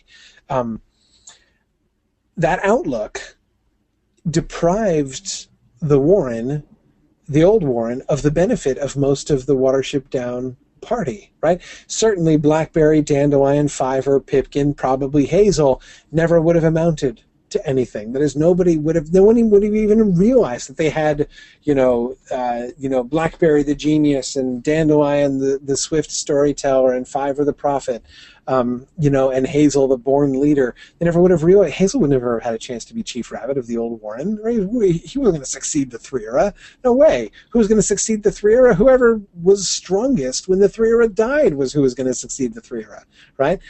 Maybe Bigwig would have succeeded the Threera. But that outlook would have kept all of those other highly valuable rabbits on the outskirts, right? And they would never have been recognized. They would never have been, and when I say recognized, I don't mean to receive the recognition that is their due, as if they're getting medals or something, but rather no one would even have noticed that they were exceptional, in fact. But even more than that, the choice, the old outlook is one of like sort of the choice to exclude and compete instead of working together, right? And that's what Hazel is. That's what Hazel's conviction is to work against, and that's what we see him having the fortitude, the courage to push forward, even against resistance from his friends. And I think the stories that we get clearly confirm this as an important rabbit principle. That is, that this is not just Hazel being an outlier. This is not Hazel pushing them in a new direction, but rather this is Hazel restoring something that some rabbits, like the rabbits in their old warren, have kind of lost sight of. It's a return, not an innovation in rabbit culture. At least, again, the stories seem to me to suggest that. So let's look at their willingness to change. This is Blackberry and Hazel talking the morning after their first night on Watership Down in those holes that they find on the slope. "Those rabbits we left," said Blackberry, "Cowslip and the rest. A lot of the things they did weren't natural to rabbits, pushing stones into the earth and carrying food underground and frith knows what." "The 3 lettuce was carried underground, if it comes to that." "Exactly. Don't you see? They'd altered what rabbits do naturally because they thought they could do better. And if they altered their ways, so can we if we like. You say buck rabbits don't dig, nor they do. But they could, if they wanted to. Suppose we had deep, comfortable burrows to sleep in, to be out of bad weather and underground at night. Then we would be safe. And there's nothing to stop us having them, except that buck rabbits won't dig. Not can't, won't." Now, the parallel that he's making with Cowslip's warren, I think, is really interesting, right? They'd altered what rabbits do naturally because they thought they could do better. Blackberry clearly argues that change in itself, the innovation of the rabbits of the warren of the snares, wasn't what was wrong with them, right? The mere fact that they were doing things which were unnatural to rabbits, that were different, that their ways were different ways, wasn't bad. What was bad was what they thought was better, right? What they believed doing better looked like, right? The direction they were moving was not the right one. Not the right one in this rabbit cultural sense, right? It was unrabbity.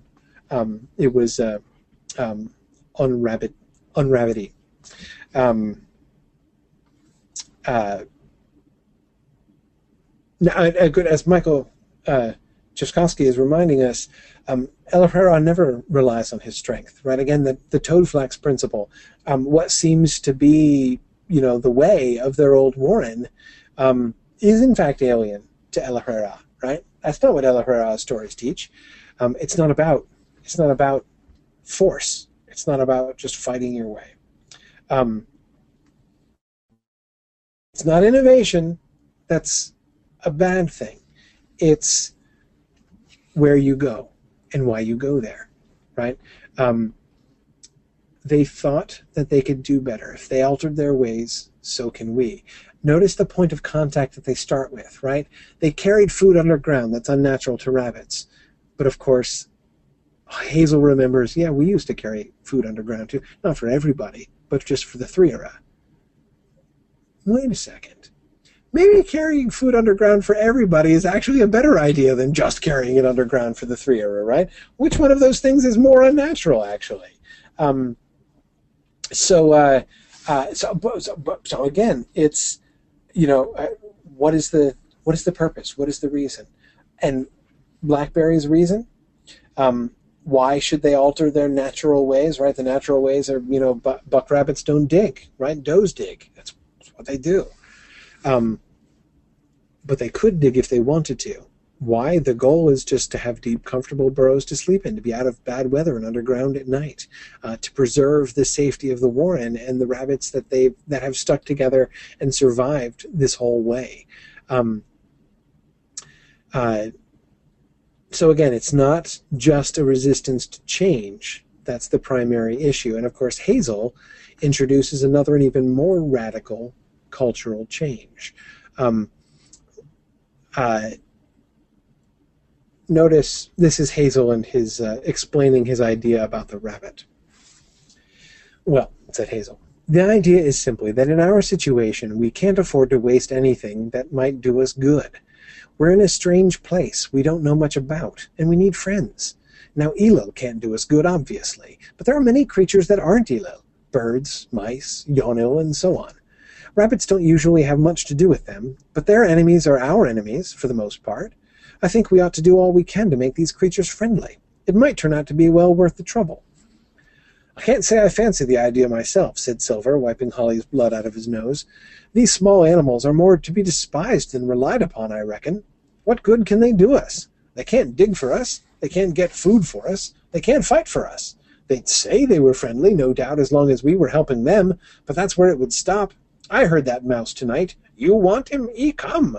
You bet he will, as long as there's any grub or warmth going. But surely we're not going to have the warren overrun with mice and stag beetles, are we?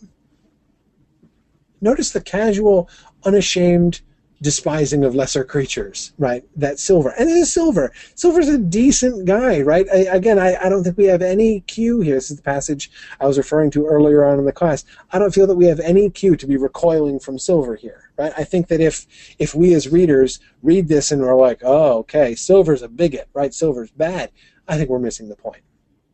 I think people who respond that way to this passage are being resistant, are being unwilling to invest imaginatively, to take the imaginative leap that Adams is inviting people to make in this book. But anyway, so yes, I mean this is not bad. It's not bigotry. Well, it is bigotry, I guess, but it's okay, right? This kind of xenophobia is perfectly natural, right? I don't trust other creatures. Remember, we got that sense even in the El Herrera stories, right? Thinking back especially to the story of King Darzan and the lettuce, right? That sense, remember at the time when we were talking about, like, what kind of animal is King Darzan, and there's this animal city, right? There's this sense of all these other animals working together in this one kingdom under this other foreign king, and then there's the rabbits with El Herrera over here, right? And all those other animals, whatever kind of animals they are, we don't really know, and it doesn't really matter. But they're all against the rabbits, right? You know, it's the rabbits against the whole world banding together. And so again, that's what, you know, Silver's conclusion here is a matter of. It's a matter of an it's a logical extension of that same sort of principle. Now, Hazel has the radical idea, right?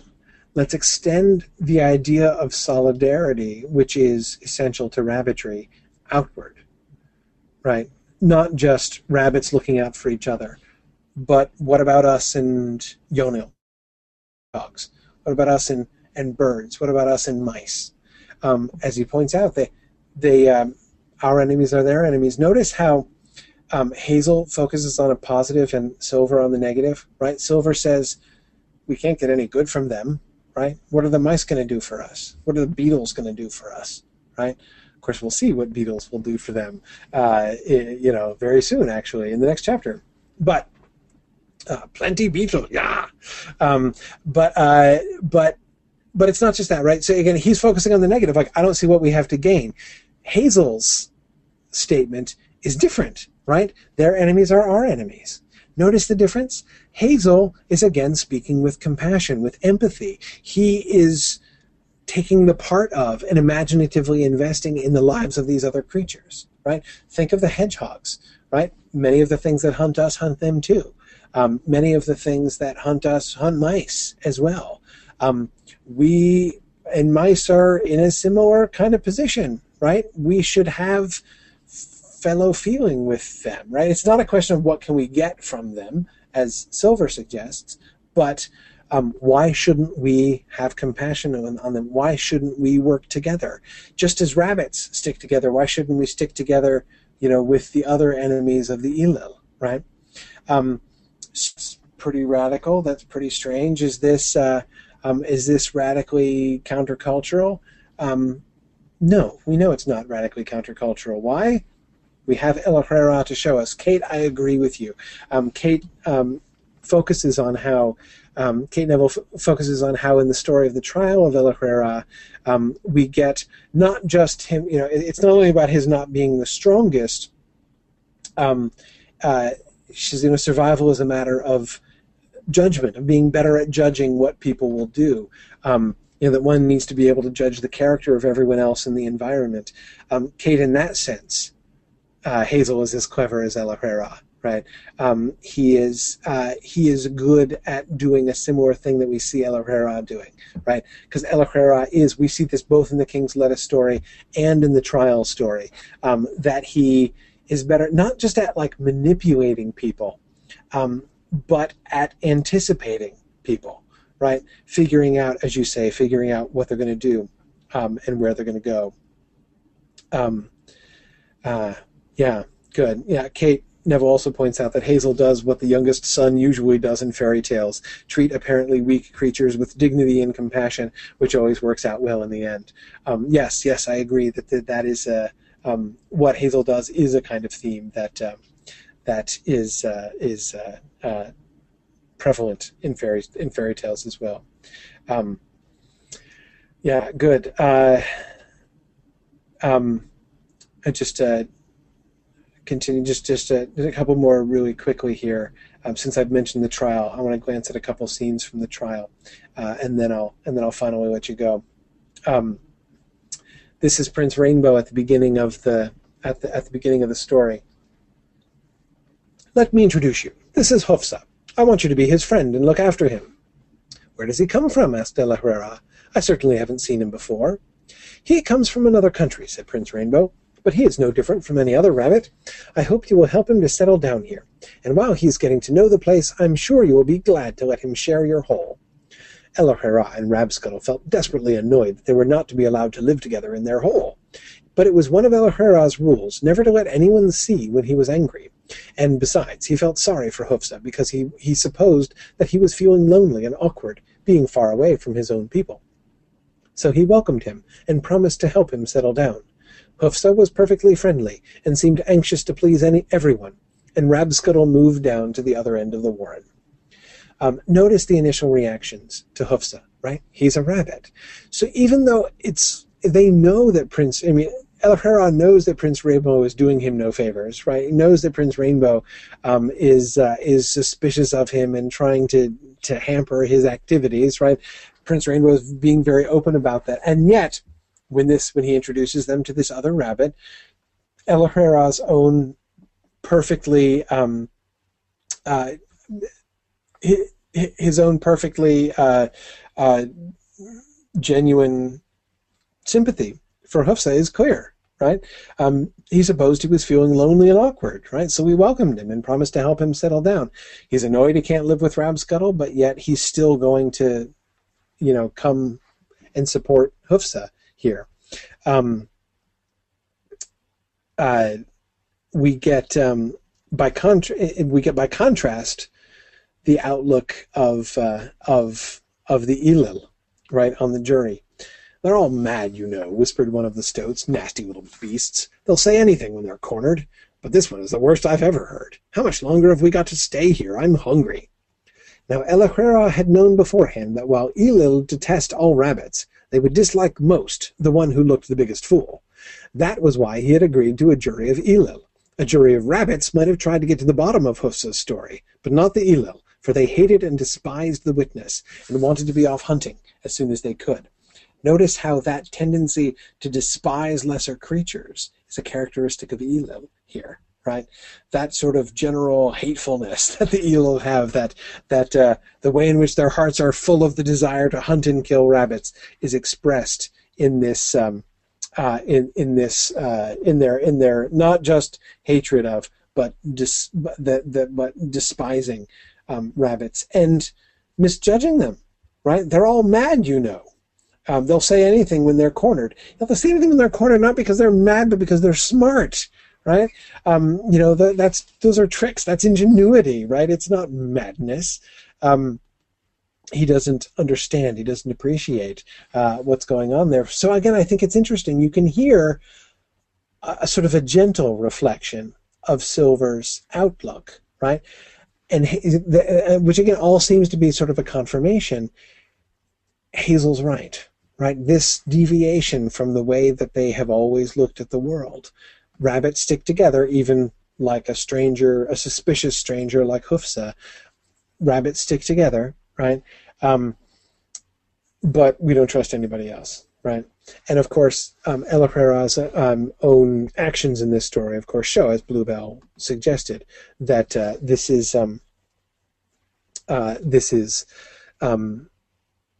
that when he reaches out to the other creatures, notice he doesn't actually ally himself with them. It's not like Yona becomes his best friend, right? He has to bribe both Hawak and Yona to help them, right?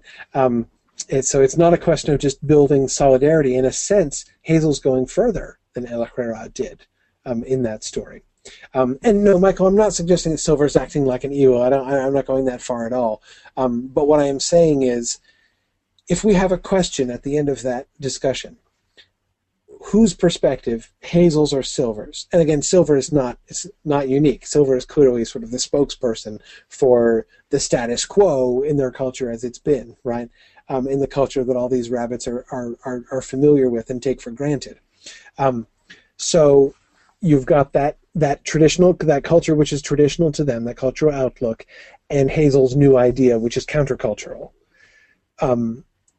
Which one has the endorsement of Elaquera, right? That's my only point, is that it's clear that it's Hazel's and not Silver's. It's Hazel and not the status quo that ultimately has the affirmation, I think, of Elaquera. One last thing, and then I'll let you go. Notice we can see this illustrated in Kehar as well. Somebody, I forget who it was talking about the ambiguity of Kehar's accent. I don't think... sorry, Yona Rediker is pointing out that he gets confused every time I say Yona the Hedgehog, because, of course, Yona does sound exactly like your name, doesn't it? Emily, thank you. Emily was pointing out how it's kind of hard to place Kehar's accent. That's because although Kehar is, Adams explained that Kehar was inspired by a Norwegian officer that he met in the army. And Kate, I dislike the reading of the major thing I dislike about the audiobook version, the unabridged recording of Watership Down. First of all, can I say I love the fact that it exists. It didn't exist for many years. I've been pining for an unabridged recording of Watership Down for many years until they finally released it, and I'm delighted by it, so I'm not going to complain. But I agree with you, Kate. I think he does Kehar badly. And the reason he does Kehar badly is what he does is he gives Kehar a human accent. And he gives him a Scandinavian. I believe he's doing a Scandinavian accent. And I believe that his authority for that choice in Kehar is the comment that Adams makes, that he was basing Kehar on a Norwegian officer. So he gives him like a strong Norwegian accent. But that's not right. I'm convinced that that's not right. He doesn't speak like a Norwegian. He speaks like a seagull.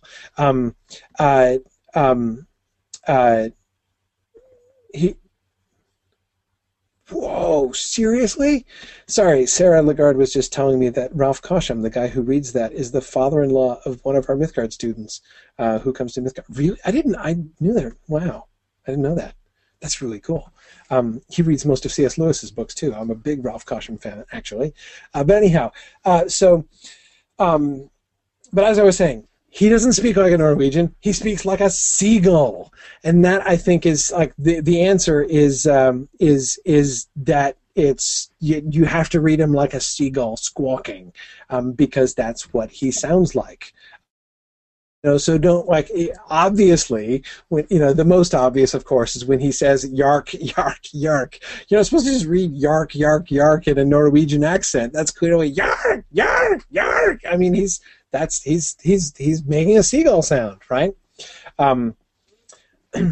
Anyway, here's Hazel coming back to Kehar, having their second conversation in their first meeting. Still here, said Hazel. You fight Hawk? No fight, answered the bird. No fight, but watch. Watch, always watch. It's no good. Hungry? The bird made no reply. Listen, said Hazel. Rabbits not eat birds. Rabbits eat grass. We help you. What for help me? Never mind. We make you safe. Big hole. Food, too. The bird considered. Legs fine. Ving no good. E bad. Well, walk then. You hurt me. I hurt you like damn. Hazel turned away. The bird spoke again. Is long way? No, not far. Come then.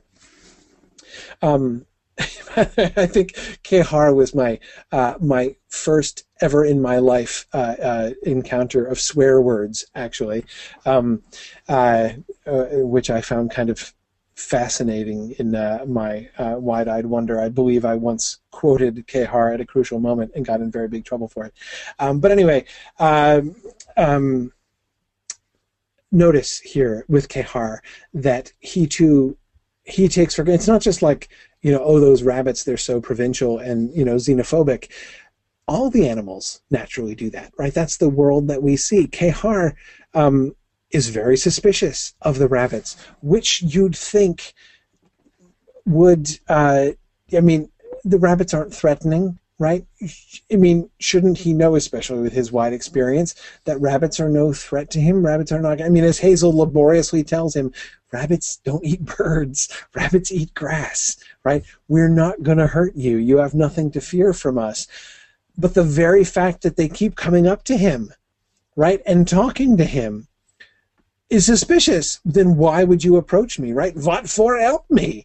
That phrase, what for help me, is a wonderful synopsis of this whole thing, right? This is a profound question that Kehar has asked Hazel, just as, Silver and Holly and the others are saying, what for help the mouse, right? So Kehar is saying, what for help me? Why would you do that? You must have some strange kind of reason. And Hazel does have a reason, and it is a pragmatic reason, right? Kehar will be very useful to them. So it's not pure altruism. It's not, we should all love each other and we're all Frith's children and should stick together.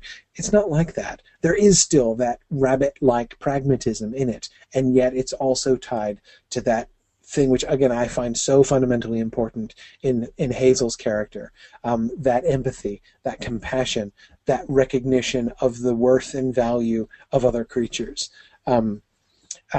which transcends mere pragmatism.